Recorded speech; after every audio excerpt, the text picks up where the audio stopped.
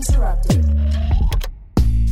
I hung out with Tibbs, right? In that good game that we won in Miami, I hung out with 6 in the morning. Me and West. Oh, yo, he was outside? Tibbs was outside. He was outside. Tibbs was outside? Oh, nah. I tried to take him to the strip club. He wasn't jacking that. I tried to take him to the booby trap. He wasn't jacking that. Oh, nah. I was like, yo, Tibbs. He said, what's in there? I said, the devil, man.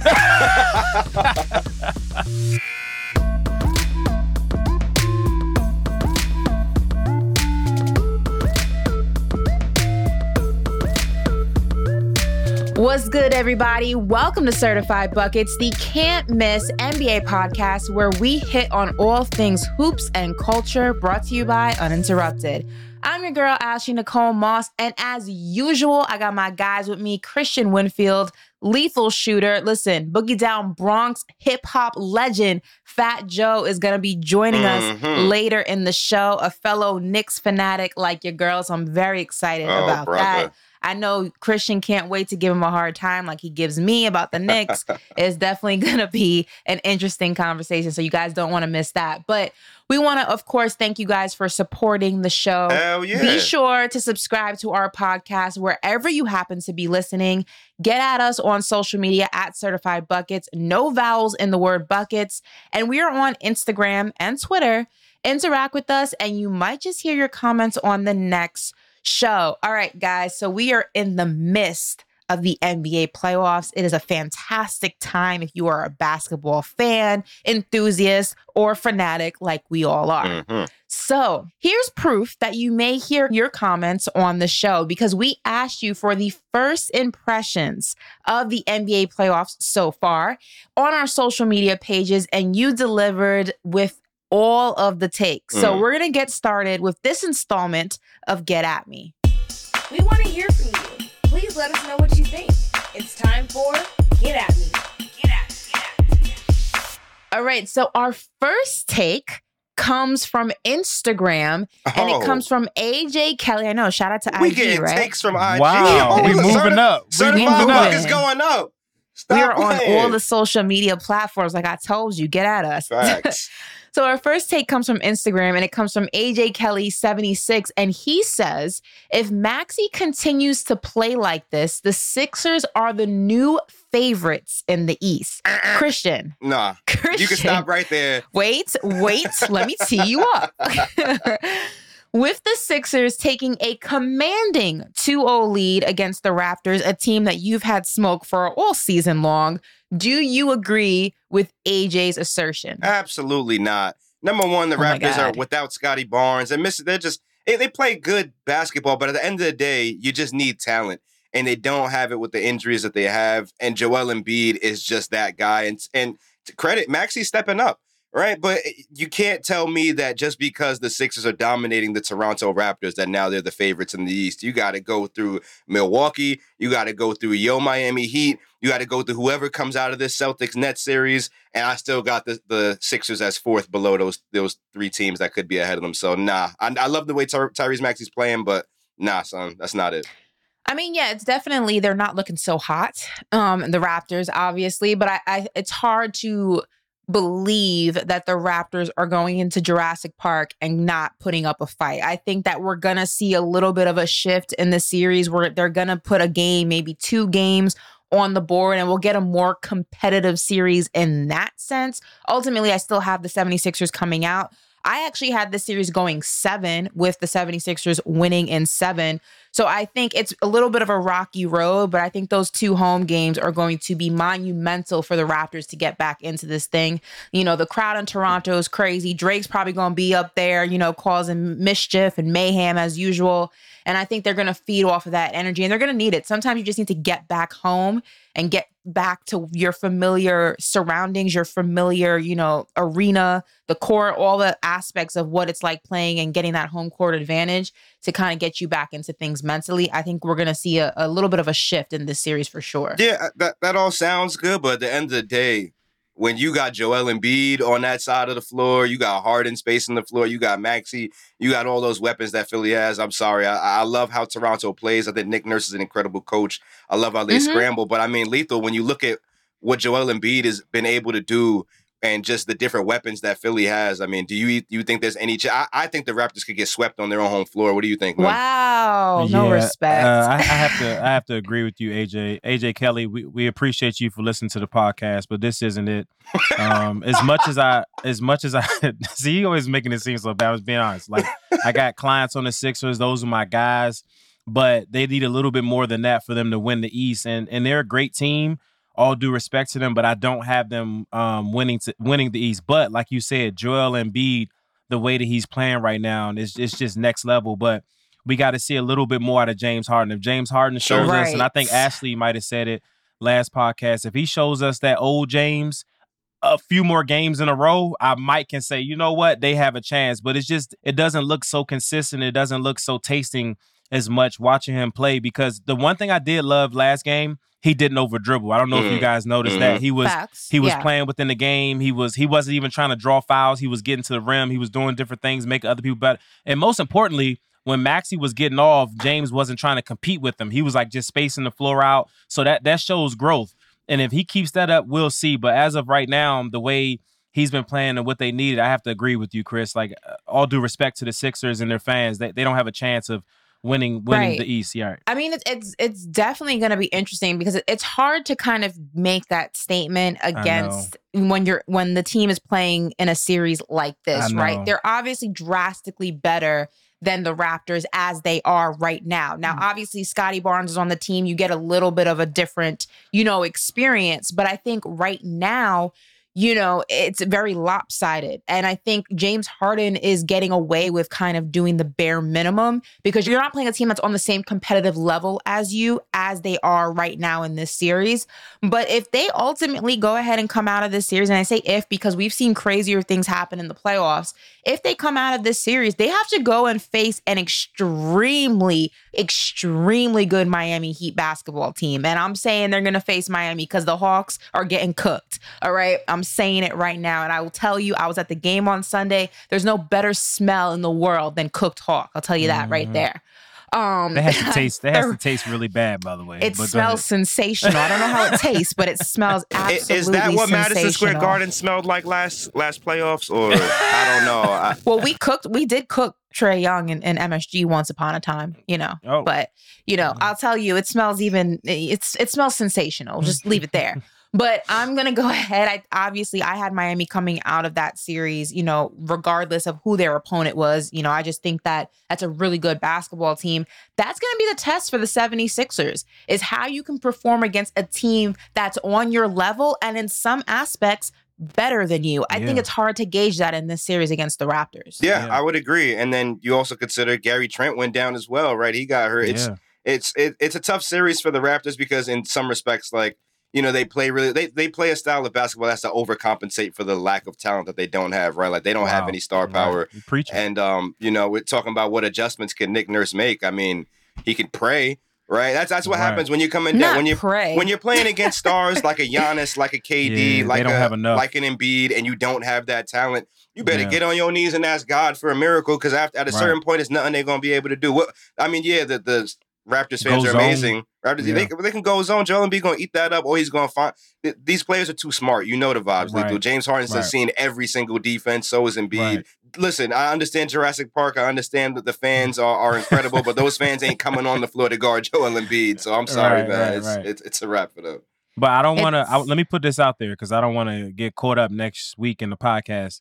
It is hard to play in Toronto. Sure. So she does have a good point, that not saying the Sixers won't win, but it's not going to be easy. I see Toronto fight, and I see the crowd possibly making certain players do things they normally wouldn't do because of drilling of the crowd. So they might have a chance to win possibly one. I didn't say a sweep. So just absolutely. Listen, get the brooms ready, y'all. Jurassic Park's no joke. And then you go ahead and you bring out those, mascot dinosaurs that Devin Booker hates to start distracting people. It's anybody's game. Right. Devin Booker hates those damn dinosaurs. What doesn't Devin Booker hate? Devin Booker hates double teams in practice. Devin Booker hates dinosaurs. He hates Raptosauruses. Right. He probably hates the Bucks too. And our next take comes from Twitter, and it comes from our very own John Fontanelli. Oh, he man. says, I know, right? Where is he? How you going to have a question in the family and then not show up here to hear the answers? He's ducking the smoke. He's ducking the smoke. He says that Jokic should demand a trade to Dallas. Lethal with the Nuggets down 2 to the Warriors and looking like they will likely lose this series. If you're the Joker, would you look elsewhere to try and contend for a championship, or are you staying loyal to the soil and staying in the Mile High City? Well, I think he's a big enough name that he can be patient and somebody will come to him. I feel like how the Nuggets have laid the foundation for him to let him know that that's his franchise. I think it wouldn't be smart to go to Dallas to somebody else's franchise. That isn't his franchise. That's like asking, back in the day for Michael Jordan to leave with somebody else. And that's what we all speak on. Like all these teams collabing with big players, that's just not the thing anymore. And I think Jokic, if he gets a few more pieces around him because that's all he's missing right now. And he doesn't even... I mean, it's not like he doesn't have the pieces. They're just not healthy. Just hurt. Right? Yeah, so right. And it's kind of hard to compete against a stacked Warriors team when you're missing Michael Porter Jr. and you're missing Jamal Murray. Exactly. And y'all might think I'm crazy. I think with just those pieces, not saying they'll beat the Warriors easy, but I think with those pieces, Jokic is so what's happening is he's catching the ball. All due respect to all the people around him that's shooting and playing, they're not Michael Porter Jr. or Jamal Murray. So what happens is Jamal Murray, he's kind of like when Jokic is tired, he could kind of take on the whole show. We don't have anybody right now, and if Jokic is tired, they can just take on the whole show. And I think it was you, Ash, where somebody was saying, where with Luka, he's out, but we might Dinwiddie or their point guard, they might give us a chance and give us 30, but they have a little bit of a better supporting cast. Exactly. So with Jokic, who do we say? All right, bro, go to work. Like, who do we say? We don't. So are you saying the series is over?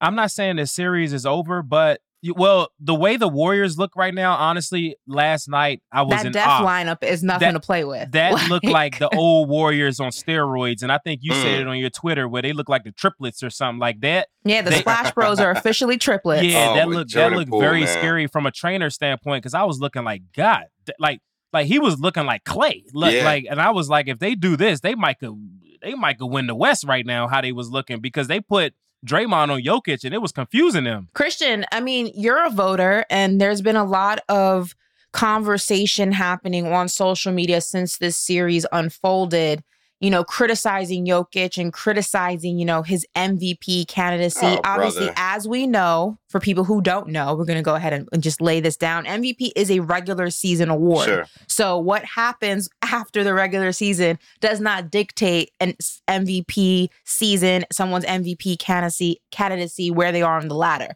So is it unfair to criticize Jokic for how uncompetitive the Nuggets have been thus far? Because right now, Jokic is minus 45 through 2 games. Not great, definitely not MVP numbers. But again, he's missing a lot of pieces. And the Nuggets are really only in this position because of Jokic in the regular season.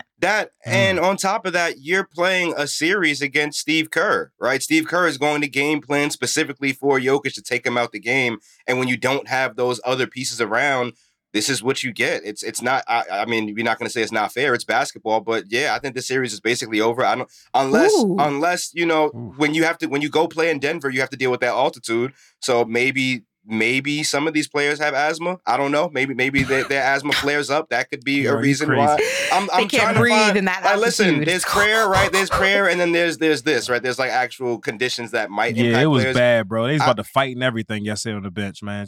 This is what happens, though, when you have 2 of your key players that are not available, right? You don't have Michael Porter Jr., you don't have Jamal Murray. Where's Damian Lillard? Put Dame on the floor with Jokic, right? Doesn't Dame want to be out, right? Make that trade. The Nuggets have enough young players right now. They still have some of their draft picks. The Blazers would take. Go get him or go get Bradley Beal. Yeah. What's up? You telling me you put Bradley Beal and Jokic on the floor together, they can't make that work? Yeah, that's what time it is. That would be an interesting lineup. Yeah. That'd be a very interesting sight to see. I would love to see it. I mean, speaking of lineups, though, this death lineup of Curry, Clay, Draymond, Poole, and Wiggins is exactly its name. It's deadly. Yeah. But is it fool's gold? Is it the real deal when it comes to competing against a team that's not missing two major pieces, a fully loaded team that's just as quick and can shoot just as well, will the lineup still be as successful? I think it depends on the matchup, right? Because if you're putting Poole, Thompson, Curry out there, you're basically telling another team either they have to go small or you're going to challenge them to stay big. Like, I don't know how that lineup works against Milwaukee, right? Because Milwaukee's tough. You know, someone sent me that text earlier and they was like, hey, what lineup would the Nets run out against that death lineup? I'm like, if Ben Simmons is healthy, you probably got Ben Simmons, Kevin Durant, Kyrie Irving, Seth Curry, and Bruce Brown. That's a good lineup, but you're talking about Clay, you're talking about Clay, Dre, you're talking about Jordan Poole, Steph. Well, that's tough. That lineup, I'll give you the numbers real quick. And Lethal, I know you're gonna have a serious reaction to these numbers. All right, so get ready for this. In 2 games versus Denver, they have a 204.3 offensive rating. 204.3 offensive rating. And 75 defensive rating. Those are real numbers. For those in of y'all 2 who don't, games for those of y'all who are listening Denver. and don't understand what offensive rating is, that's how many points you score per 100 possessions. Jesus. That is ridiculous. How are they What? That's not How good. are they scoring 204 points per one? Now this is a sweep. That's OD. That's actually Unless, OD. like you say, what you say, bro, say a prayer. Because I didn't even know. You know, when you're watching it in real time, you see it, but when you get those analytic numbers and you get those numbers from the computer guys, you like, this is nuts. That's basically, like you said, that's like 2K numbers. This is deadly. You know what I mean? It's video game numbers. The Nuggets, crazy. The Nuggets better hope Jordan Poole got asthma. That's the only way they're gonna win. Or what can happen, which you guys know, because this is why you guys are the best. Not saying he will, but being so young and shooting so good right now in these games.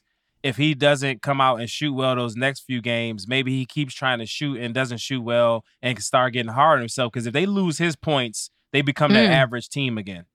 Like Clay and Steph has shown us that they can be consistent with it. We'll see if he can be consistent with it. That shows us exactly where the Nuggets are. Headed to Cancun. It ain't happening. Yeah. It's over. Well, Cancun's a lot warmer than Denver right What's now. up? So I need a vacation. It's not all bad, right? Right. We're going to head to a place that's not as warm as Cancun, and that's Boston. And Christian, you know exactly what I'm talking about because we're going to take things back to Instagram where K. Colleen 4, hopefully I said that right, said the first round is not a make or break for Jayson Tatum. He's already a superstar. Now, Christian, you are in Boston covering this series. Do you agree that we can put Jayson Tatum on the same pedestal that we put people like Kevin Durant and Steph Curry on, even if they lose this series to the Nets? That's an easy one. That's a tough one if you ask me, because I feel like we got some division from a panel. talent perspective. I mean, yes, in a way, right? But that to be on that pedestal, you got to win. Exactly. You got to win big games. That's what makes KD. That's what legitimized Giannis, right? That's why LeBron is LeBron, right? He went to the NBA Finals how many years in a row? Tatum ain't really done anything yet, except what he's doing right now. I voted for him first team All-NBA this year. Why? Because number one, because KD was hurt, and I voted for him second team.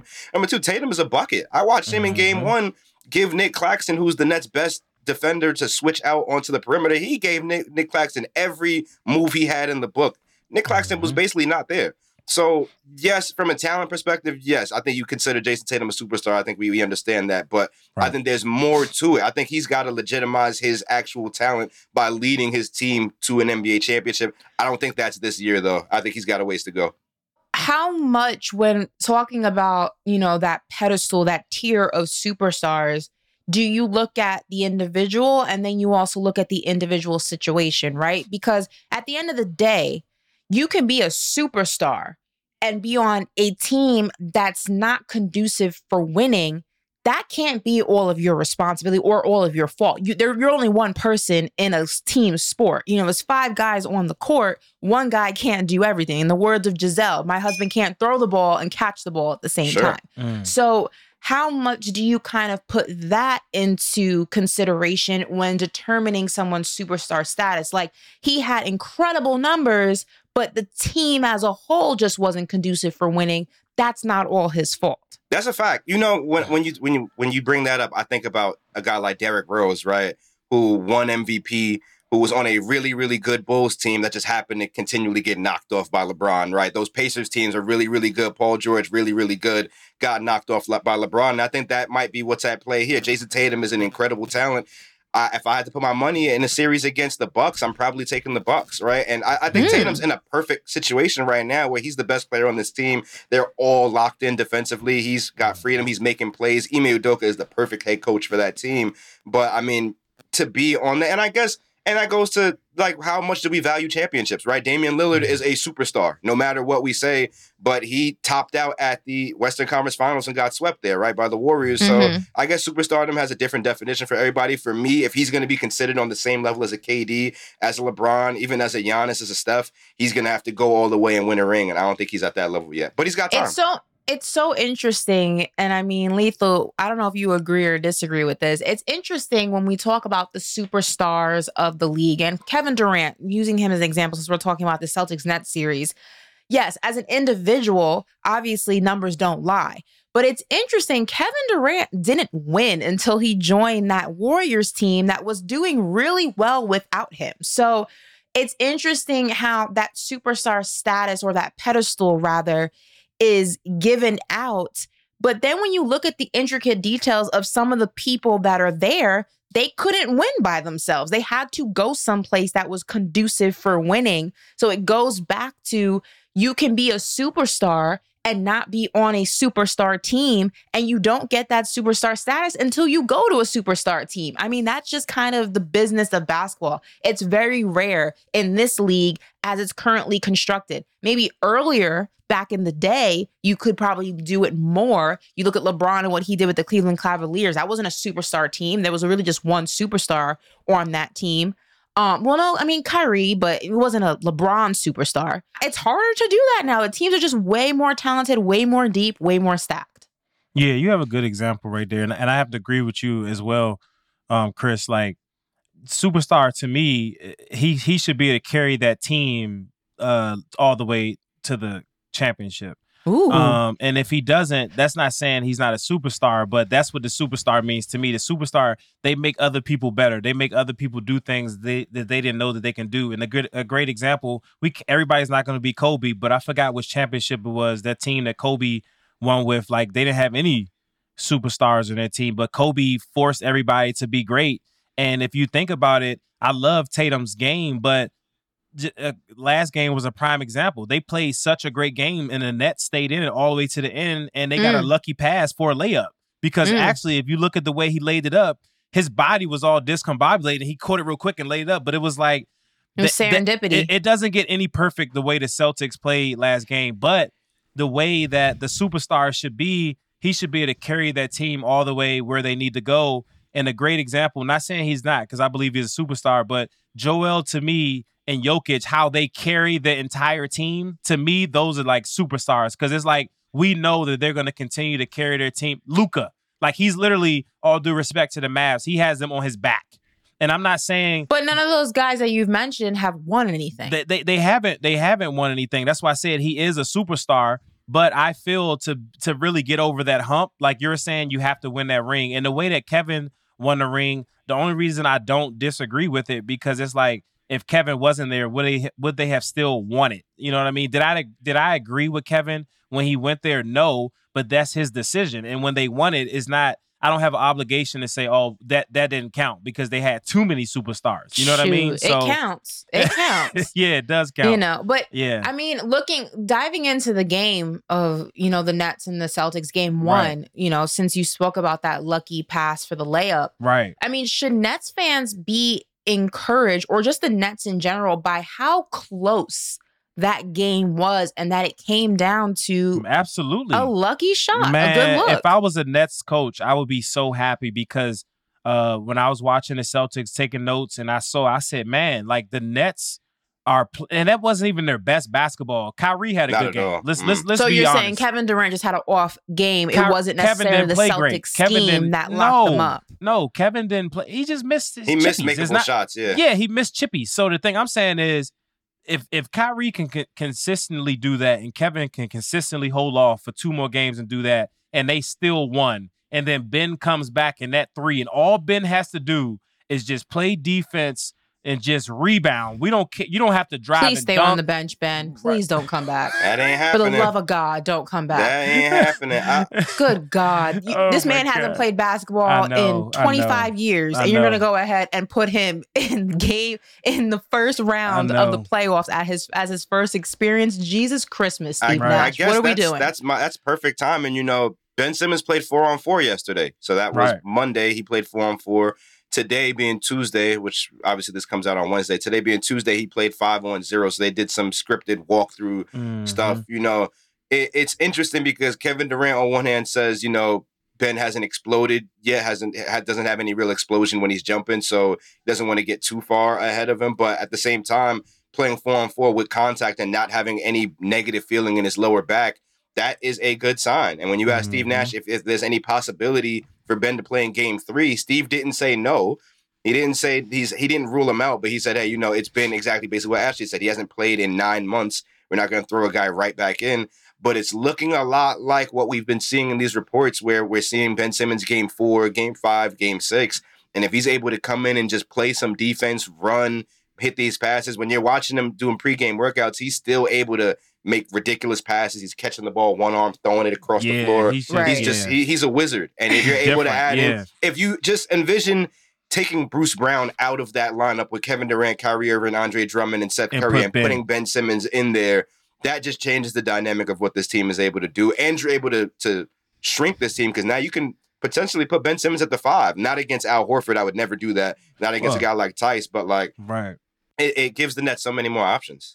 I don't know. I just feel like you can never really recreate the energy and the intensity of an NBA game. And you especially can't recreate that the playoff energy in practice. And we saw this with Klay Thompson when he returned, right? It took him a while to get acclimated. Yeah. Luckily, that happened during the regular season. We saw the same thing with Draymond when he was out for 2 months, how he said the team even looked better when he wasn't on the floor because of how far removed he was from the game for a certain amount of time. It took him a while to get acclimated, again, in the regular season. Yeah. Ben Simmons has not played basketball, like you said, in 9 months. Now, that wouldn't be so much of an issue if this was March. You have weeks to get acclimated little by little.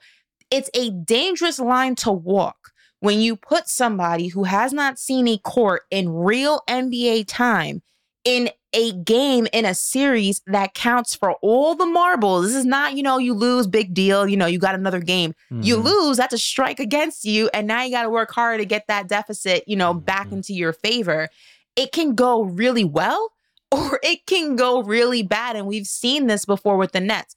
James Harden last season, they put him out on the court because Kevin Durant drastically needed the help, especially with Kyrie going down. And what happened? He really was not helpful. The team almost looked worse with him on the floor. Yeah. He was just an obstacle you had to move around. He was messing with the flow. Right. My concern is, he looks great in practice, but what happens when somebody goes ahead and mobs him in the paint? What does that look like? That's going to happen too. The way these Celtics have been playing, they're playing physical. They're blowing up all these screens. They're making the Nets feel them, So that is a caution that you gotta worry about. But at the same time, Ben is making how many tens of millions of dollars this season? Yeah, that's what I was about to say, Ash. He's to the point right now. Not to sound messed up. Look, man, you here?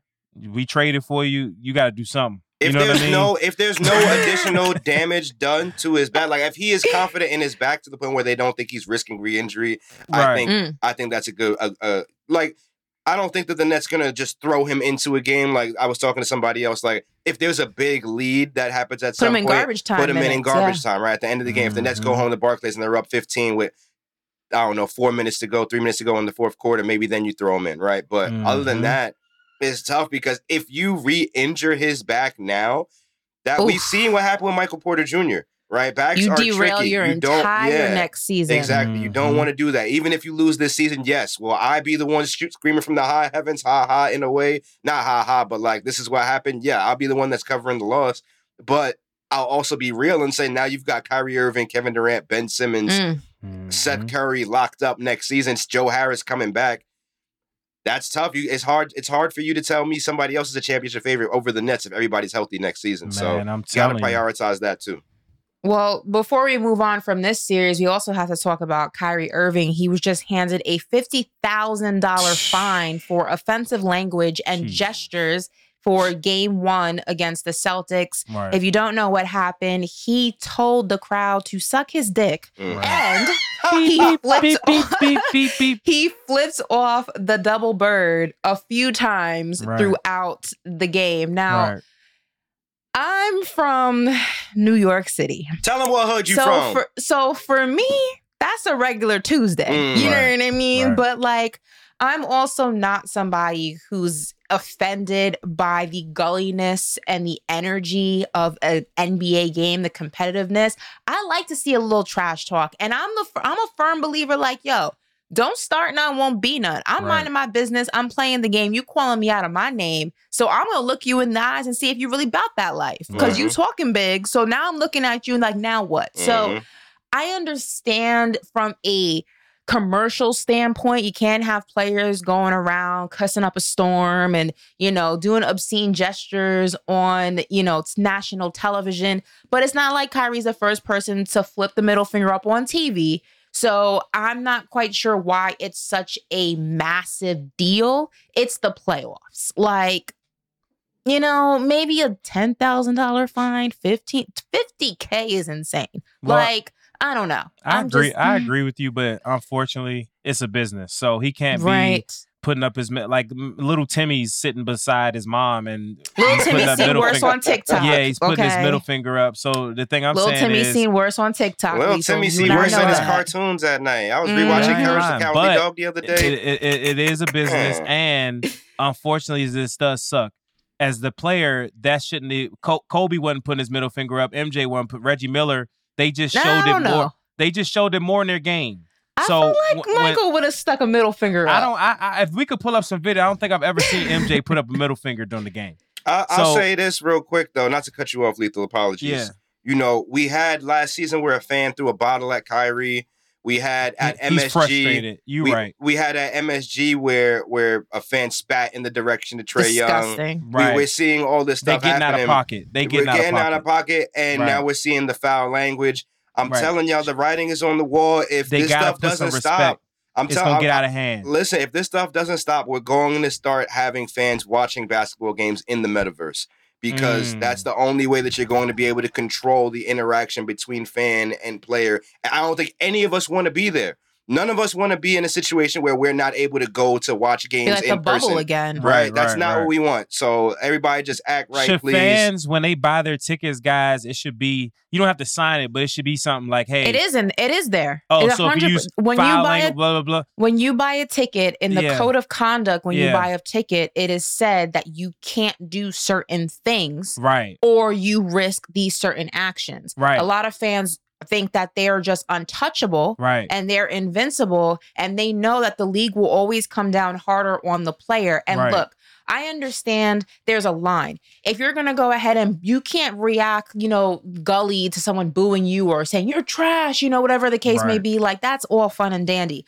But let's not forget Boston and Kyrie have a very, you know, hostile relationship. Right. We don't know what was said to him. No, he said somebody was calling him out of his name. Right. There could have been a lot of things said that made him react that way. Right. And I just think that there needs to be some sort of a middle ground. I feel like these asinine, just massive fines for things that a lot of us would react to if we're trying to go ahead and play a game at the highest level. I feel like there needs to be some sort of repercussions for the fans. We can't keep fining players $50,000 and letting the fan... Listen, you want to go ahead and break the code of conduct, you can't come back here. See, that's You're tough. banned. Because now what it does, Ash, a fan now, like you're saying, they might say, all right, you done for 2-3 games. But now if you put in there when you buy that ticket, look, if you call a player the F-bomb, you can never come back, not just to this game. You're never going to an NBA game ever again. Yeah. I wouldn't say never, but you face a season. You face a season ban. You can't come back until next season. Yeah. Like, you want to go ahead and harass people to a level of disrespect outside of the realms of the game. I got a question for you guys. I was going to do this skit, but my manager, you know how it is. I got to play with it. Imagine if you're in your cubicle, right, and you typing up your paper, your project for your boss, and then somebody's out of nowhere yells in the ear, "Fuck you, Chris! Fuck you, ass! You can't fucking type." You like damn. Can I tell you? I have dreams of wanting to do that. To some people. So imagine if fans for just 2 minutes, right? Everybody has their trigger. I don't know what yours is, Chris. I don't know what yours is, Ash. But like, imagine somebody you're doing something for them. And then you're a bitch, you're a da-da-da. And you're like, but you're typing. You remember, you're trying to get your paperwork done. You mean to tell me as a fan, you're just going to be able to just type and stay locked in on your emails? You're going to look back like, bro, chill. Here's what I'll say. Twitter will tell you, I don't care. You can come to my job. You can do whatever you want. You're not. Hold on. Let me put these things in perspective real quick. If I was getting paid $40 million to type that article, right, I would zone out all the trash talk. What does y'all talk about? Give me $40 million and y'all can curse in my ear for 3 hours straight. Stop playing. Chris. What? All right, I got a question for you. Come you signed on. Let me get it right. But it doesn't mean you're not a human, though. Doesn't mean you don't have a trigger just because you're making 40 You're going to blow one time. I understand that. So I'm that get one tight, time, and that $50,000 fine, when you do the math, is less than 1% of my salary for the entire season. I'm going to chalk it to the game, and I'm going to go to Neiman Marcus, and then I'm going to hop on a flight. I'm going to go somewhere else. I'm going to spend a bag, and I'm going to post everything on Instagram and say, ha, fans, talk that shit now. Listen, I get it. I understand. I'm there. I'm here with listening to Kyrie. He's talking about fans calling him. But it's not about money, Chris. It's about integrity and respect. I understand that. I understand that, and I feel you. Right. But I'm saying, if you asking me if I could do that, if you put in $40 million in my bank account to get cursed out for 3 hours, sign me the fuck up. Yes. We're going back to Twitter for this take, and it's coming from A.A. Bragg. And he says, we are all watching the series finale of this version of the Utah Jazz. Lethal. Mm-hmm. The Jazz are tied with the Mavs, which is extremely surprising considering they are without Luka after 2 games in Dallas. But the sky, once again, seems like it's falling in Utah. Do you agree that this may be the last year we see this version of the Utah Jazz? I got to agree with Chris. You said that first, right, Chris? Last week where they should blow it up. Was you right? Am I right? Me and Chris both said it. I was watching them, and I believe everything you guys say, but I'm not really keyed in, all due respect, on the Jazz. You know what I mean? Right. I'm not really keyed in on them. But as I listened to you guys and I was watching them, this team ain't it. I love them. They have great character guys, but I think Ash tweeted out Donovan Mitchell, we wouldn't do this to you. You know what I mean? We wouldn't treat you like this in New York, baby. Like come home. Come on home, baby. I will blow it up. If I'm the GM, this is the time because we gave this team 3 years. We gave this team 3 years, and they've shown us who, like you say, Chris, they've shown us who they are. I'm blowing this team. And another thing, too, I don't be feeling their body language. Do y'all be watching their body language? Listen, man. It's tough, man. We see body language play a huge role. I think about last year when Kevin Love, at the end of the season with those Cavaliers, his body language was terrible. We see it sometimes with some of the best players in this league. We've seen it with James Harden. We've seen it with different players when their body language is contagious.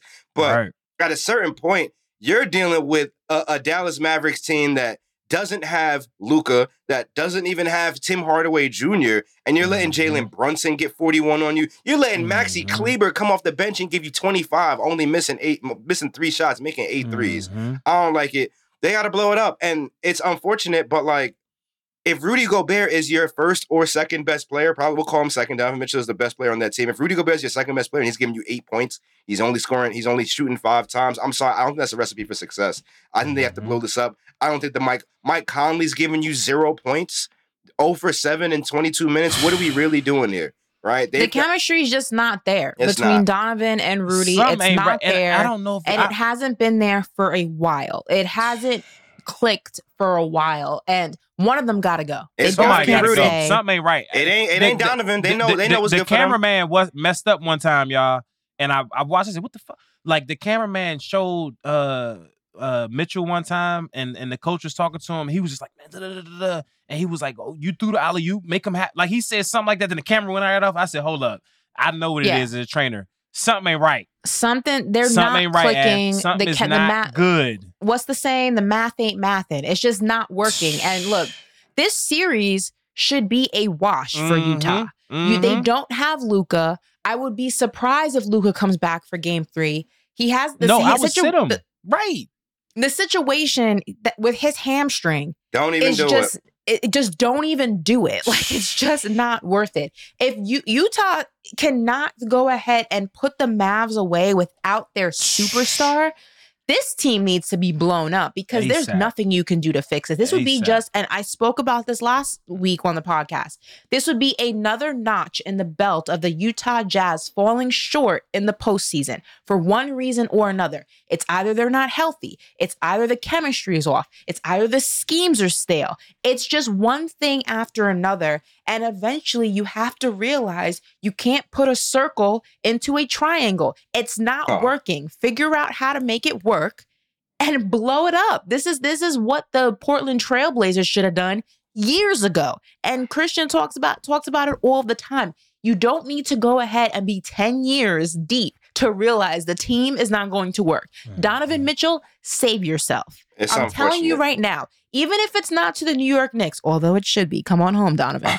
Even if it's not to the New York Knicks, save yourself. You're 25 years old. Utah is not going to be the place for you unless they blow that team up. If they don't, you need to request a trade. It's never getting better in Utah. It's just not going to happen. But I don't see what the problem is. Like, if I'm a hooper and y'all two bringing me what I need, like you're my elite shooter, Ash, and Chris, you're my elite rebounder, and I don't like y'all off the court, I don't care. Like, we need to, like, you don't find another Rudy Gobert down the street if I'm wrong. You know what I mean? Like, I don't get why these guys, not saying each his own, but it's like, tuck your prize to the side. Like, y'all can have something special. It's difficult. I'm looking at the box score right now.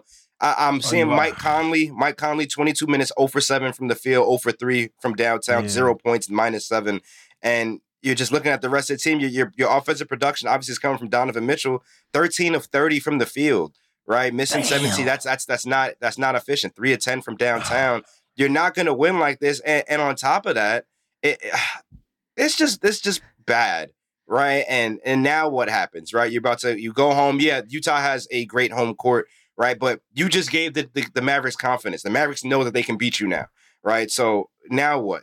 My mind is going to the offseason now because this is supposed to be a wash. No Luka, no Tim Hardaway Jr. It's supposed to be like that, and it's tough, man. I need to put my GM cap on. I'm gonna figure out how we're gonna fix these Jazz because I want Donovan Mitchell to stay in Utah, right? I want that to work. I know we want to see him come to New York, right? But I hate when small town franchises can't hold on to their marquee talent, right? Like when Indiana couldn't keep Paul George or when all these teams lose their players. Like, nah, I want to see it work, but you got to but they put pieces around him. You've got Bogdanovich, you've got Royce O'Neal, Mike Conley. I think it's a Mike Conley problem. They need a better point guard in there. All right, well, we're talking about the Jazz and the Mavs series. And before we move on, we got some breaking news. Is that right, Christian? We do. It looks like Luka is actually going to come back either game 3 or game 4. There's optimism. Wow. This is Shams Charania saying that there's optimism that Luka can come back. If he comes back, I'm sorry, Utah, y'all done fumbled the bag. Y'all had a chance to go up. Y'all should be up 2-0. You're not. And now look at you. Got Luka coming back in there. That is definitely going to be a game changer for this series. You know, the biggest thing that could have happened for the Mavs is they tied the series, which they did. And even if they lose game 3, Luka coming back for 4 or possibly game 3 could drastically shift this series in the direction of the Dallas Mavericks. I mean, Lethal, I know, you have concerns about Luka's injury. It's especially because it's on the leg that he needs all his power for as he is a right-hand shooter. How are you feeling about this? What are your concerns? I think since they stole that one, and I could be wrong, you guys correct me. That's why I love talking to you guys because you guys are professionals. I think since they stole that one, I might just let him sit one more to just rest it a little bit more longer. I can see if we were down 0-2, our back is against the wall, but their back isn't against the wall. They have the momentum. And most importantly, the Mavs team, they have confidence. So it's more like maybe let him put his jersey on, do what he does, but I probably wouldn't be so big on just bringing them in and letting them play the entire game. Game 4, I like that. I like that idea. Let them sit game 3 because you just proved you could beat them without them. See if you could do it again. That's a damn shame, Utah. You let this team with no Luka and no Tim Hardaway Jr. take a game from y'all. This is what y'all get. Y'all gonna lose this series, and man, this is why we need to have a certified bucket at one of the games. They don't have to give us microphones. Just let us sit together these games and go live or something because we're gonna let the fans have it. Oh, and the players. Man, Luka coming back though. I mean, number one, this is what superstars do. We're talking about superstars. Right. Superstars come back and play. You know what I'm saying? Even if they're not 100%. And him coming back, just 80% Luka Doncic. I mean, even if he's not going for scoring, he's going to get you 12 assists. He gonna play. He's going to raise the level of everybody out there. And he's going to be a decoy because you can't leave him. So, yeah, nah, Utah, you fumbled the bag. I'm sorry, y'all. See y'all in Kansas. I'll see y'all in Bora Bora. We're going to go ahead and close out this edition of Get At Me with topic number 5. And it's another take from IG. And it comes from Johnny Tsunami 8. Hey, I know that name. What's up, Johnny Tsunami 8? And he says the Timberwolves and the Grizzlies is the battle for the future. Christian, when NBA fans watch this series, and it's a good one, and I think a lot of people underestimated the Timberwolves. I thought they thought it was going to be a wash. You know, when they're watching this series, are they watching the first of many playoff battles between these two franchises? Is this a new rivalry in the making? I don't know if this is a new rivalry in the making.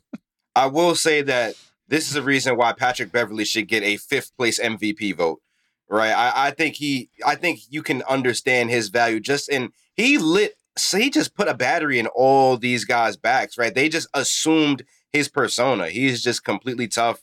And I'm you sorry see to that cut you off. All due respect. Can you go back? My headphones messed up, bro. Like 5th place MVP, Patrick Beverley. Messed up. Yes, sir. No, I did not vote for him there. I did not vote for him as a 5th. But I say that to say, look, you can see night and day a difference in this team year over year, right? And yes, that's because Anthony Edwards took a step. Yes, that's because Karl Anthony Towns took a step. But when you add a guy like Patrick Beverley, it helps set that culture, right? You can't even deny that, Lethal. I see you holding back tears right now. Patrick Beverley is one of the reasons why this team is operating the way they operated right now. No, I don't think that this is a rivalry between the Grizzlies and the Timberwolves. I mean, I think it'll be one hell of a series. But I think you take Patrick Beverley off this team, and they're not nearly as good as they are. Okay, I have to agree with you. Patrick Beverley does bring what the Timberwolves need. Absolutely. He's a dog. He's doing the grit. To me, he's like a Jalen, right? He's a gnat. He's so annoying. Yeah, he's annoying, but in a good way. So annoying. No, he's annoying in a good way. Does he deserve? If they had a 5th MVP, like you're telling me on the MVP ballot, you get 1, 2, 3, 4, 5. Was you saying like, that's just an example? That was just an example. Yeah, I wasn't actually saying. I apologize. I was just saying like when you talk about value to a team, right. Beverley, I agree with you. 100%. I'm not saying. I see your face, brother. I'm like, yo, I'm like, oh Lord, Lethal. I agree. I agree with you, bro. I was watching him and he put the battery pack in his teammates, bro. Yeah. He's making. Not saying these dudes ain't tough. But he makes people believe that they can run through that brick wall. And it's hard to find players like that in today's NBA. And we have to agree, that's that New York way, Ash. That's why y'all love certain players. And I know you might not like the game overall, but if he was a Knick, he brings that New York grit that you guys are looking for. No, I mean, listen, Patrick Beverley is annoying, but he's annoying in the most like you have to respect it way. He's annoying in a Lance Stevenson way. Like it's just like when he's on you, it's like, get off of me, like leave me alone. But you have to respect the commitment to being annoying. Like it's just, he does not care who you are. He's going to break you down, even if it's mentally, because he's that annoying. And I have to respect it. I mean, he's from Chicago. You know, Chicago, New York is kind of like a similar vibe, a similar aura. You know, same thing with Detroit. We're all kind of cousins and that gritty just mentality. So like, you know, I have to respect the game. If he was guarding me, I would want to punch him in the face. Facts. That's how annoying he is. But that's part of what makes him,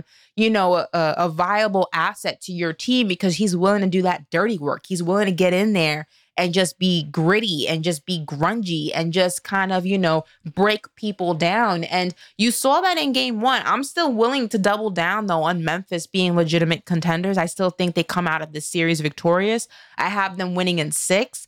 But, you know, game 1 was interesting because I think a lot of people thought, you know, going into, you know, Memphis and beating those guys fresh off of an insane win that they just came off of, meaning the Timberwolves, obviously, that wasn't easy to do. And to start a series off like that, you started a trajectory. Now, look, just because you win game one of a series doesn't mean you win the whole thing. But it might be said that maybe the Timberwolves are more of a serious a serious opponent than we may have anticipated. 100%. Right. I mean, Karl-Anthony, you look at what you get from Steven Adams, which is basically nothing, right? 0 points, no field goals, 3 rebounds, and that's your brick wall. And you've got Karl-Anthony Towns giving you 29, 13, and 3. And then you just look, I mean, yes, could you say Ja Morant is the best player in this series? Sure, right? If you want to, you probably go between him and Karl-Anthony Towns. But then you just start to look at the other players. The Timberwolves have D'Angelo Russell. The Timberwolves have Anthony Edwards, right? Whereas, as we've spoken about the Grizzlies all year, they have a collection of nice, well-rounded players, but they don't have another star just yet. That's supposed to be Jaren Jackson, right? But he hasn't taken that next step yet. It's going to be a tough series for the Grizzlies to pull out because in the playoffs, it comes down to who wants it more. It comes down to physicality. But like I always say, star power wins out. What you going to do about Anthony Edwards when he gets hot? And D'Angelo Russell played a bad game. You speak on that physicality, and one of the things I was concerned about going into the series is Ja Morant's not the best shooter from the three, right? So his bread and butter is living in that paint. Yeah. He's elusive. He's like an AI in that aspect. So AI was a much better shooter from outside, right? Outside the field.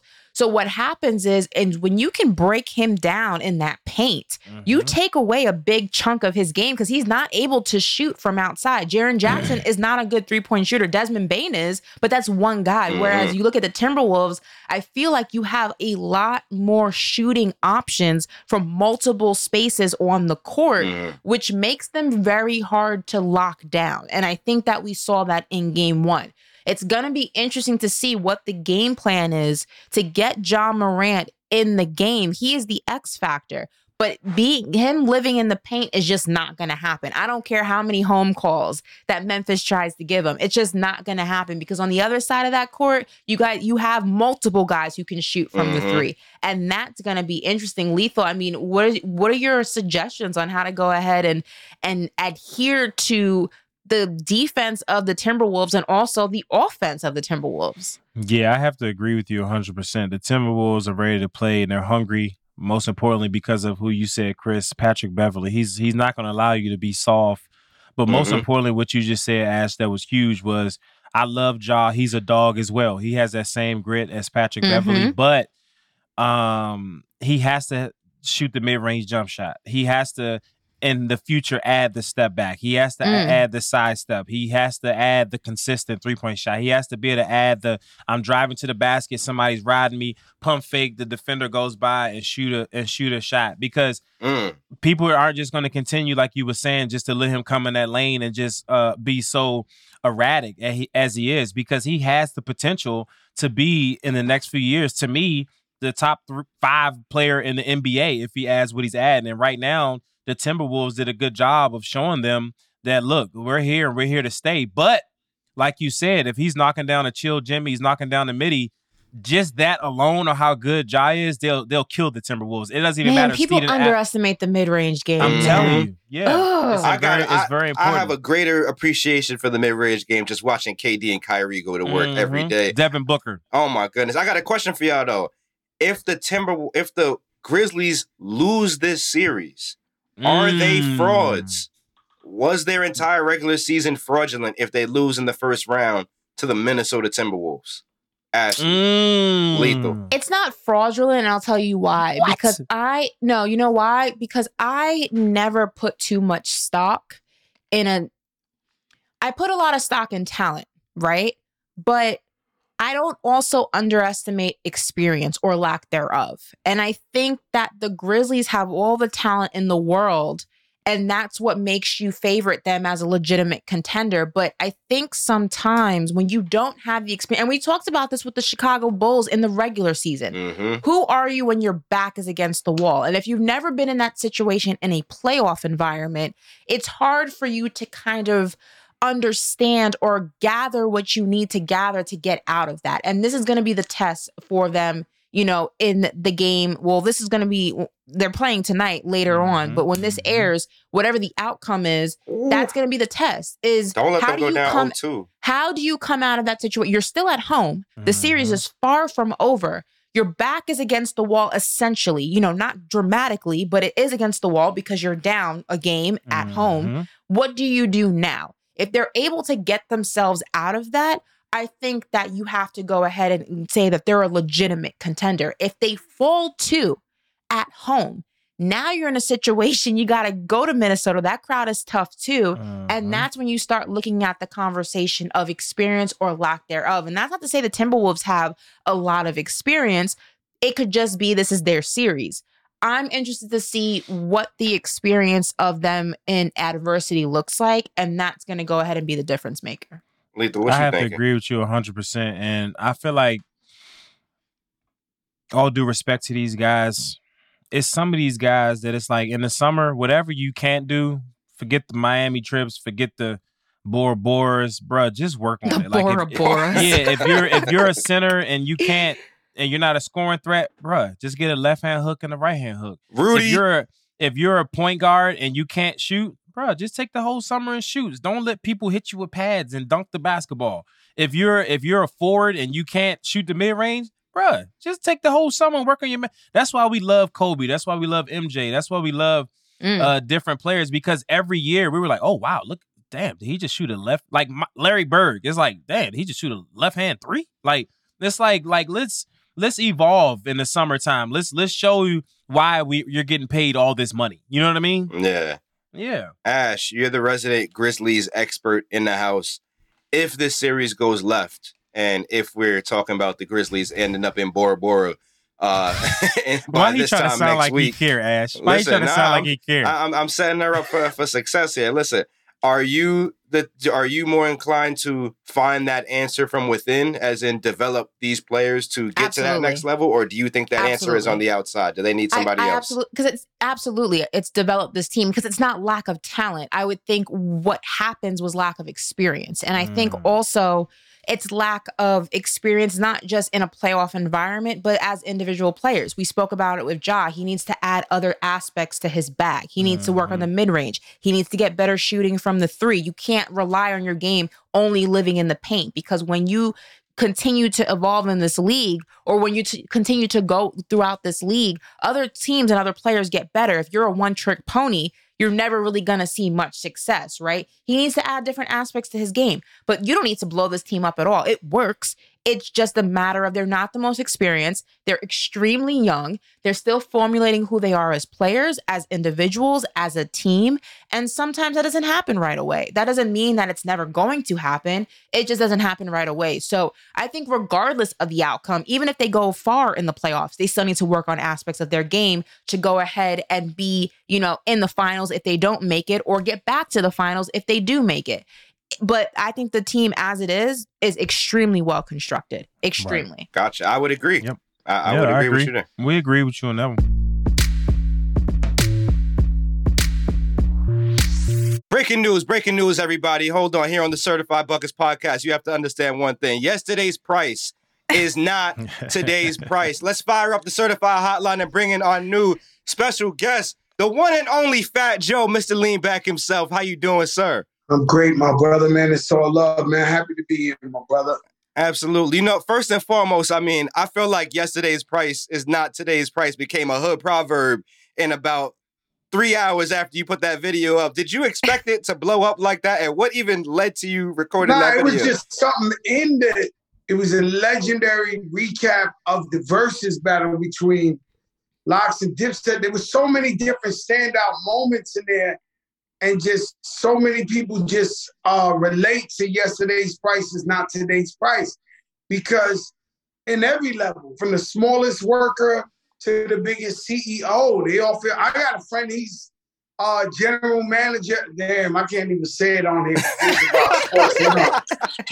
They don't know who he is, but I got a friend who's very high up there in the basketball organization. And he started renegotiating, and he just said, and he's a quiet, timid guy, And he said out of nowhere, he exploded on his boss and was like, yo, yesterday's price is not today's price. And I'm talking about this guy's like a general manager of a basketball, and so it's so relatable to everybody.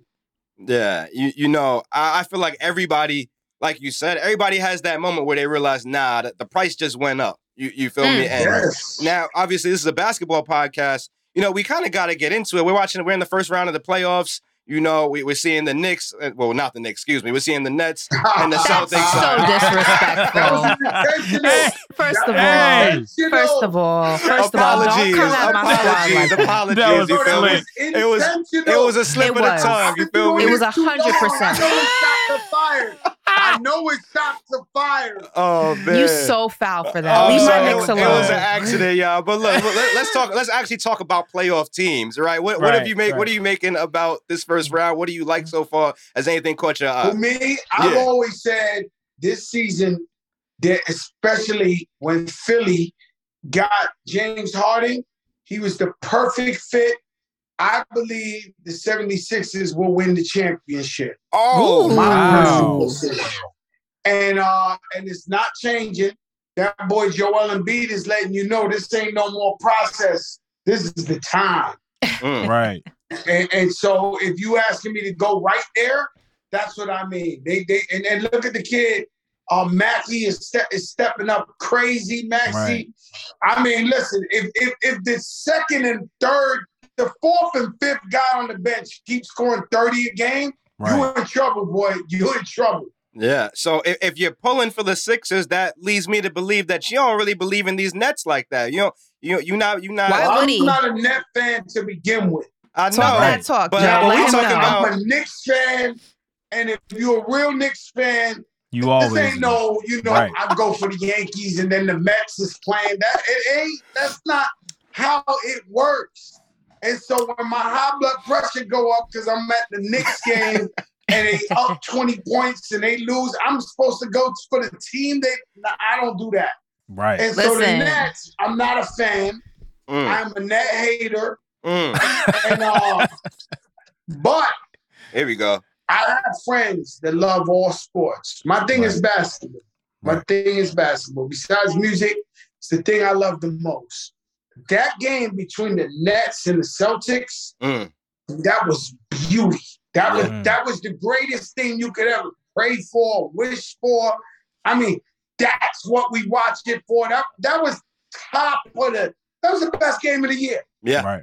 I got to ask you, Joe, because you and I, we share a commonality, and that is the New York Knicks. For bad. Oh, sorry to hear that. Listen.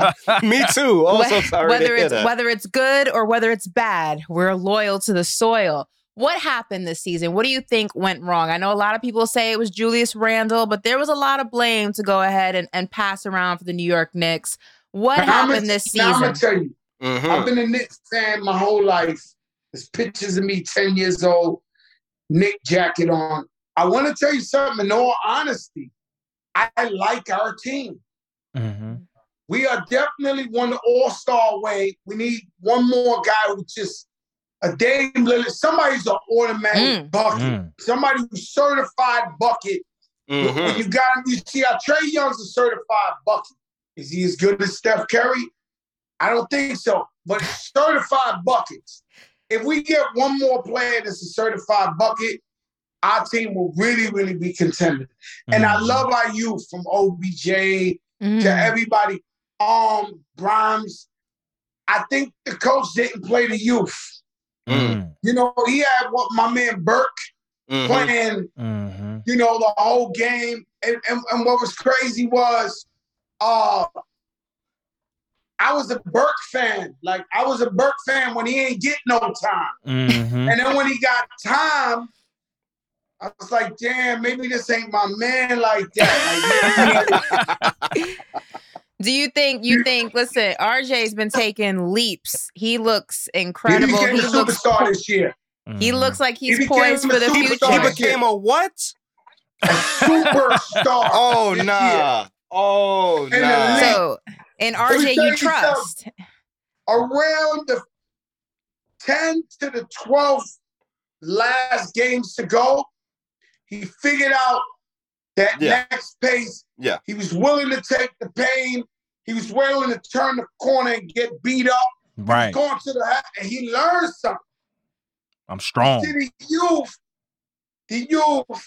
I just got back from the Bahamas, and I was out there with Buddy and all them guys for the Indiana Pacers. Mm-hmm. They ain't playing. They was down at the Bahamas. And I was saying, you got to lose.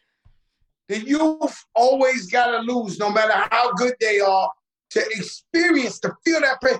When that ball went like this, Toronto, and landed, and Joel B just started crying in front of everybody. Remember that? He started crying? Mm-hmm. Right. He like this. Bro, you need that pain in order for you to turn around and say, oh, I don't want to feel that no more.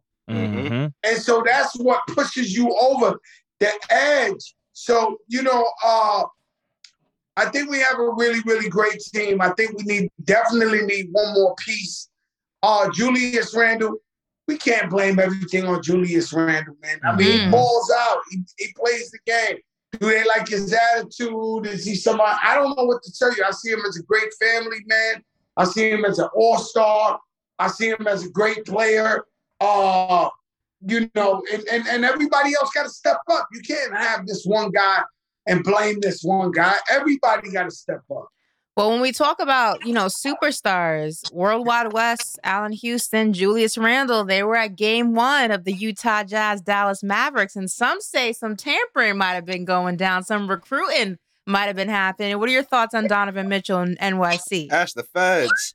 It was publicized. There were photos of it. This how the commentators be online when they be snitching on their. I didn't reveal anything. Spider, my man, I hang out with Spider. He has never told me he wants to be in the Knicks. So this would be news to me. I don't want to break nobody's heart, but this would be news to me because I literally hang out with Donovan Mitchell, and he has never once told me, no, I want to be a Knick. Oh, no. Wow. I see the heartbreak in Ashley's eyes. I see it. Pain. That means y'all getting Jalen Brunson. Jalen Brunson. The man ain't never tell Joe Crack, the #1 Knicks fan, yo, I want to come to the Knicks. I've heard other players whisper that in my ear, and they all been BS. So, what's my man? Rich Paul told me that LeBron James was coming to the Knicks before he went to the Lakers. Told me this. He was like, yo, coming to the Knicks. He told me that about, I think it was KD. He was like, 1,000,000% he's coming. And they ain't come true. I had a lot of players tell me over the years they coming to the Knicks and they never came. You see, I like pressure. I like pressure. I'm one of those guys that when my back is to the wall, I show out. When somebody threatens me or comes at me, I come out. That's me. Yeah. But there has to be some truth to people not wanting that media smoke. They don't want to be in New York City they want to come visit, drop 60 on us, and look fly at the Garden. But they do not want to be here trying to do this on a regular basis. Right. I don't know why. So to me, alleviating the pressure is what KD and Kyrie did.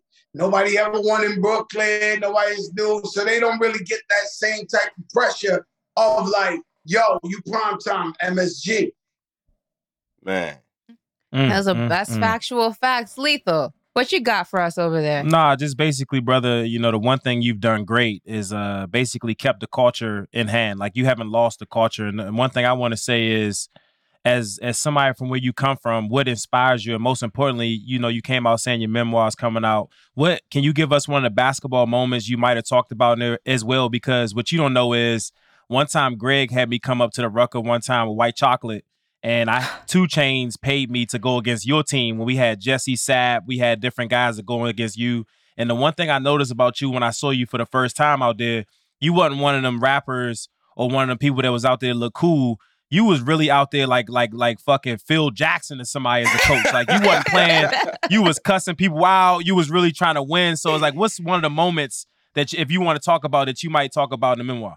You don't win 6, 7 chips at the Rucker at its prime time, not coaching.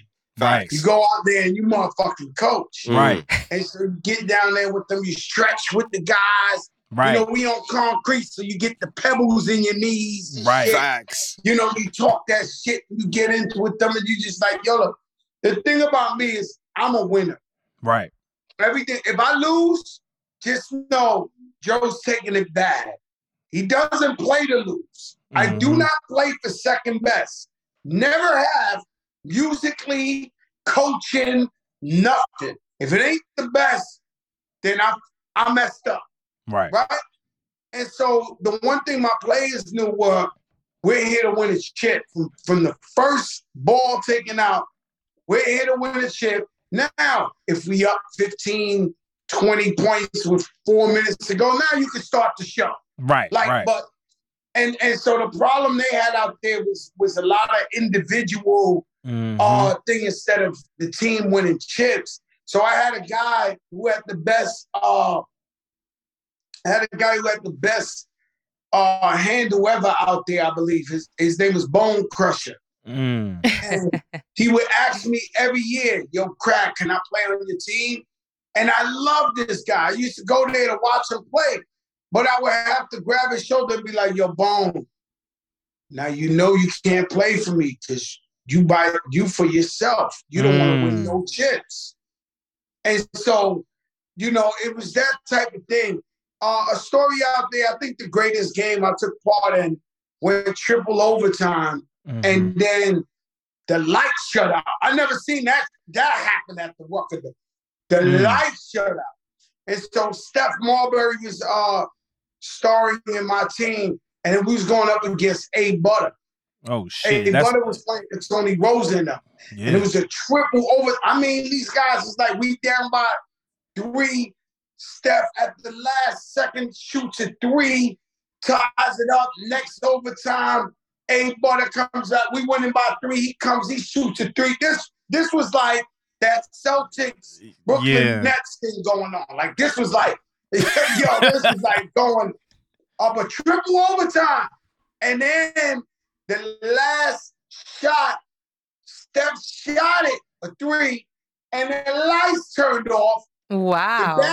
It made the basket, and they called it off and said we lost because the lights was no way. We chased the referees out the court. Nah. We chased the referees to their car. That was like White Men Can't Jump with Raymond. Took the gun out the backpack. Said, listen, man, we chased them. Them boys used to get chased out of there. When it was a controversial thing, the refs would get chased out of there. If you notice in the league, you never get to talk to these refs. Nah. You never, they got them separate. They got them they only, it's a weird thing the way the league does the refs. You can't really talk to them. They stay separate. They just, it's not an easy job. Not at all. So if the Nets and the Knicks play at the Rucker, which a lot of fans want, are you going to coach instead of Tibbs? I'm going to tell y'all the truth. Uh-oh. If they let me coach the Knicks and be an assistant coach on the Knicks, we would definitely win 20 more games. Oh, shit. There it is. It's like, it's the lion in my eyes. It's a lion. It's like, I'm letting my crew know, yo, we got to go down. We lost about a good 5 to 10 games that we were up 20-something points this year. Mm-hmm. That's right. Yeah. That's unacceptable, bro. Right. Yeah. I'm actually a people's person. So you might trust me, I'm too much of a people's person. So they come up all over, yo, Joe, let me take a picture, yo, Joe. I'm cool with everybody. That last game against the Nets that we was up 20 and we lost, I was the most rudest, terrible guy in the world. I walked out of that, they was like, Joe, they had autographs. I was like, yo, leave me alone. And then 2 dudes walked by, one guy had a Brooklyn Nets jersey, And he was like, "Oh, I know he ain't gonna talk." I said, "That's right. I ain't talking no Brooklyn Nets fans." Like, yo, I was sick. You know Leon Rose, you know Worldwide West. Make it happen. Make an assistant coach position for you happen. Bring that to us next season. West is my neighbor. He lives across the street. His daughter and my daughter hang out every day. Oh, let's do it. I ain't gonna lie, West's a great guy. I'll say something on this basketball. I had caught COVID in December. West was coming to my door, ringing the bell, dropping off food. Beautiful guy. That's fire. No, he's a beautiful, beautiful guy. Hey, listen, they put a good team together. They did. I just don't know why we didn't go further because I love the youth. I love our team. Do we need one? We need a certified bucket. Is the coach the problem? You see some fans calling for Tibbs to get up out of here. Where do you stand on that? No, I don't think they need to get him up out of here. That's the problem. That's why guys don't want to come play or coach for the Knicks. Because these guys are quick to throw the bag on their face. Right. You know what I'm saying? Right. They'll embarrass you quick. They'll throw, But I do believe that Tibbs, I hung out with Tibbs, right? In that good game that we won in Miami, I hung out with him 6 a.m. Me and West. Oh, yo, he was outside? Oh, he was outside. Tibbs was outside. Oh, nah. I tried to take him to the strip club. He wasn't jacking that. I tried to take him to the booby trap. He wasn't jacking that. Oh, nah. I was like, yo, Tibbs. He said, what's in there? I said, the devil, man. It's about 5, 6 in the morning. I said, yo, he said, well, what's in that strip? I said, the devil. West said, oh, no, we going to a hotel. Man. I saw the viral picture of you, RJ, and Julius in front of Prime 112 after the Knicks played the Heat. What can you tell us? There's a lot of, conversation on social media that those guys don't really get along. Fans say they can't play together. You broke bread with them. What can you tell us about that? I don't believe that. Right. I do not believe that.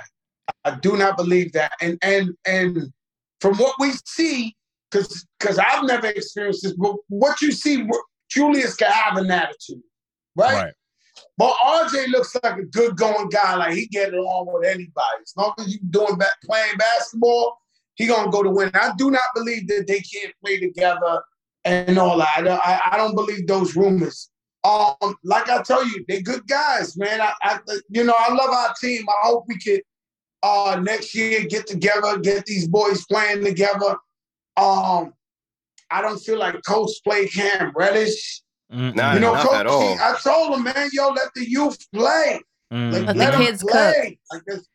That's all I kept telling them. Let them play, man. That's crazy. I do have a question for you, and it's a double question, right?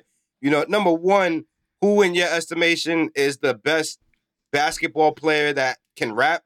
Right, like which basketball player has the best bars, and then which rappers can play basketball the best? Okay, I really can't tell you because they lie and they talk all these rumors. So every basketball player think he can rap, and then every rapper thinks he should have went he turned down a contract. They all lying, right? And so, I would say Dame Lillard is the best rapper, and I would say Dave East is the best. Yeah. Dave East can hoop. Yeah. He can hoop. Yeah. And I only watched him play one game, but he got so high. He was so above the rim that I was like, ooh, you know what I'm saying? I was also there with J. Cole trying to catch that dunk in the All-Star game. Yeah. He broke his back on that shit. Oh, my God. It looked good. He ain't do it. You know what I'm saying? So I would say Dave East is the best rapper that could probably hoop. Not a rapper, but Chris Brown's pretty nice. No, if we involve everything, Chris Brown's the best. Yeah, I trained Chris. Chris different, bro. Like we just trained again. If involved, Chris Brown. Chris different. Is a freak of nature. Right. I'm telling you. He could dance better than everybody. He could draw better than everybody. Sing better than everybody. He could ball better than everybody. I mean, this guy he's something else. Right. He's just a ball of talent. I know you and Khaled have a close relationship. How far has Miami Heat going this year? Man, they look good, though. They look great. They look good. Like, really, really good. I was with them last night.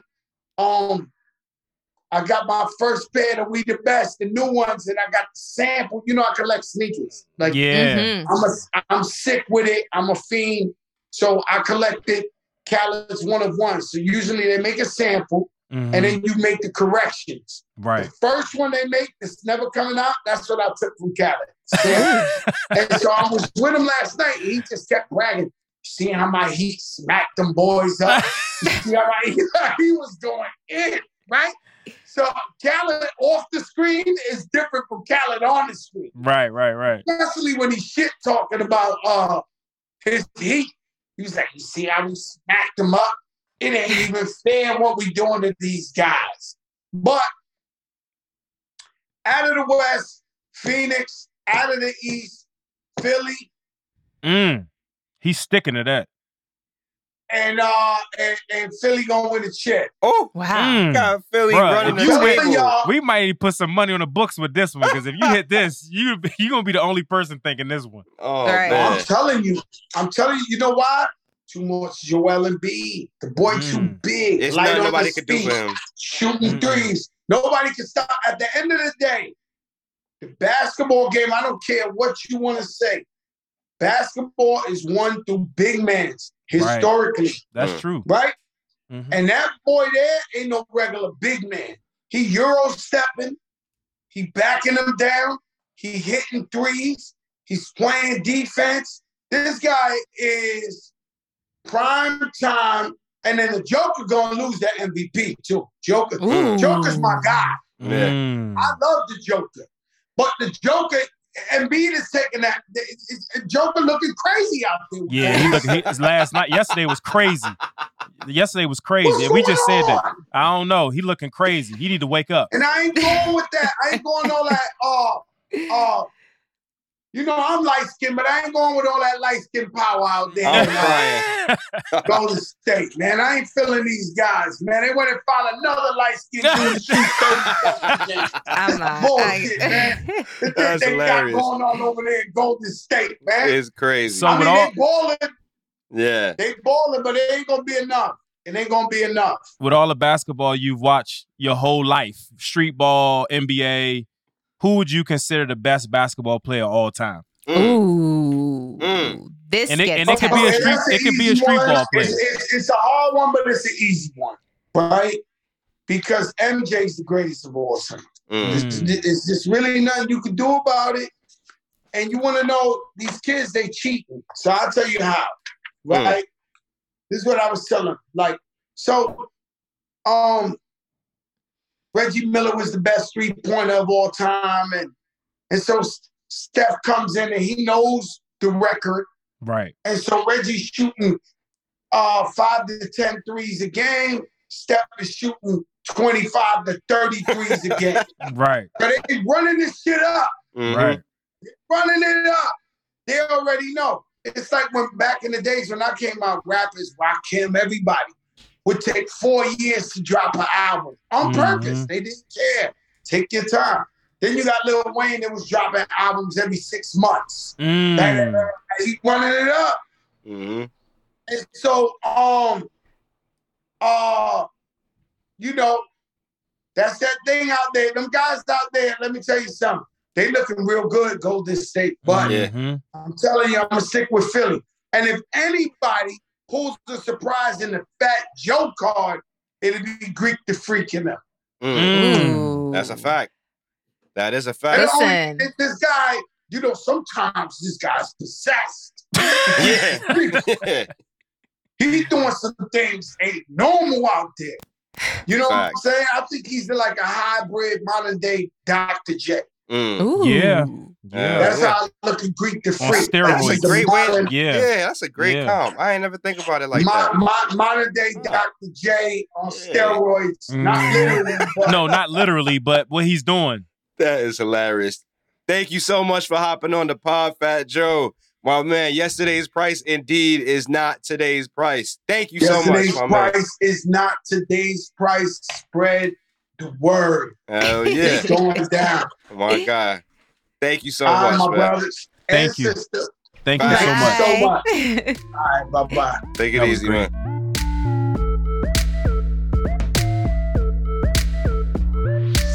Before we end the show, it's time for my segment. You know what they say. Go ahead, switch the style up. And if they hate, then let them hate. And watch the buckets pile up. Hey! Hey, I'm going to do that one again. Yeah, throw some sauce on that. Hey, that was throw good. Some sauce on that. Good. Before we end the show, it's time for my segment. And you know what they say. Go ahead and switch the style up. It's like, nah. And they hate. Let them hate. It's like, nah. And watch the buckets pile up. That's right. It's a certified bucket of the week. All right, don't judge me for that. I was trying to act like one of them old rappers in the 80s, Ash. Lethal, I ain't never seen you act like this before, bro. Verified with our stamp of approval. It's the certified bucket of the week. I have to give my certified bucket to somebody that played horrible their first game because they were trying to do too much and then came back and still shot the ball to play a big game and won. Shout out to my guy, Jalen Brunson. He's the definition of somebody that comes from that grit. And that's why he did what he did at Villanova. That's why he's doing what he's doing in the NBA, because it's not about what you did last game. It's about how you're going to make up for the next game. And he showed us what it takes to continue to be a winner. So Jalen Brunson, keep up the great work. You had 40 plus last game and you guys won and you showed the world. Everybody tried to make fun of him for having a bad game and saying he was doing too much, but that's my certified bucket of the week. Keep up the great work, brother. Hell yeah. Well, my certified bucket goes to the third Splash brother. That is right. The Splash Bros are now triplets because Jordan Poole is here and he's here to stay. 59 points, 66% from the field, 59% from the three in 2 games versus the Denver Nuggets. He is showing that sometimes one of your best assets is sitting in the G League. That's right, coaches. That's right, GM. Start scouring the G League because there's some talent sitting in there. Listen, he is the X factor to what is going to be a sensational run for the Golden State Warriors. Obviously, you already know what Clay can do. You know what Steph can do. You know what Draymond can do. But Jordan Poole is bringing it. It is just sensational watching him. There was a part in the game, I think it was in the third quarter, midway through the third quarter, where he makes this shot, sensational, stands there very Steph Curry-esque and just watches it goes in and then looks at the crowd and does like a slight shimmy. It's like watching a clone of Steph in a sense. You know what I mean? It's just, I love that the Splash Bros are now triplets. It is going to be incredible watching this Def lineup. It's going to be incredible watching the Warriors. I mean, it's just, I love seeing guys come up from the G League and just have their moment and show that, look, G League got talent too. Don't sleep on us. And shout out to Jordan Poole, man. I'm definitely a fan. The pool is nice and cool, and the swim is going to be lovely. And to think he wasn't number 1, 2, or 3 on the most improved player ballot this year. I voted him in my ballot. I didn't vote him number 1. Right. That's a great point. That's ridiculous. He got DeJounte Murray ahead of him. And all due respect to DeJounte, I mean, we knew who he was. He's been the same guy, in my opinion, for a few years now. And now to say that is true. Anyway, my certified bucket is Kyrie Irving. You know what I'm saying? Man comes into Boston, 39 points in front of these fans, giving them the bird, cursing them out, talking to them after the game, cursing them out some more. Really just putting the whole team on his back when you consider Kevin Durant shot 9 of 24, turned the ball over 6 times, and they still only lose that game by 1. They only lost that game by 1 because Kyrie is Kyrie, and he came out and he turned up. That's my certified bucket of the week. Can't nobody guard him. That boy's unguardable, one of the most skilled players. Steve Nash called him the most skilled player of all time. And if you're getting that from one of the most skilled players of all time, Kyrie, you good in my book, bro. Do your thing, brother. All right. That is a wrap. That was my Matthew McConaughey impression. All right. Oh, man. All right. That is a wrap for this episode of Certified Buckets. Much love to Joey Crack for joining us. It was a vibe. I always love a fellow New Yorker on the panel. Mr. I got Yesterday's Christian usually, price but it's not today's. Oh, what you mean you got Christian usually? I said you, but I said not getting new blood. It's nice to get a fellow, That's whatever. fact, Yes, right. Yesterday's price is not about today's price. I know that's right. That's a fact. But you know what you guys can do? It's the same as what you can always do. And that is do yourself a favor and hit the subscribe button, rate 5 stars, and drop a review if you're listening on Apple. Shoot your shot on social media at Certified Buckets. No vowels in the word buckets. And we're on all social media platforms. We want to hear from you. And if you come correct, you might just hear your comments on our next show. But until next week, we are out. Peace.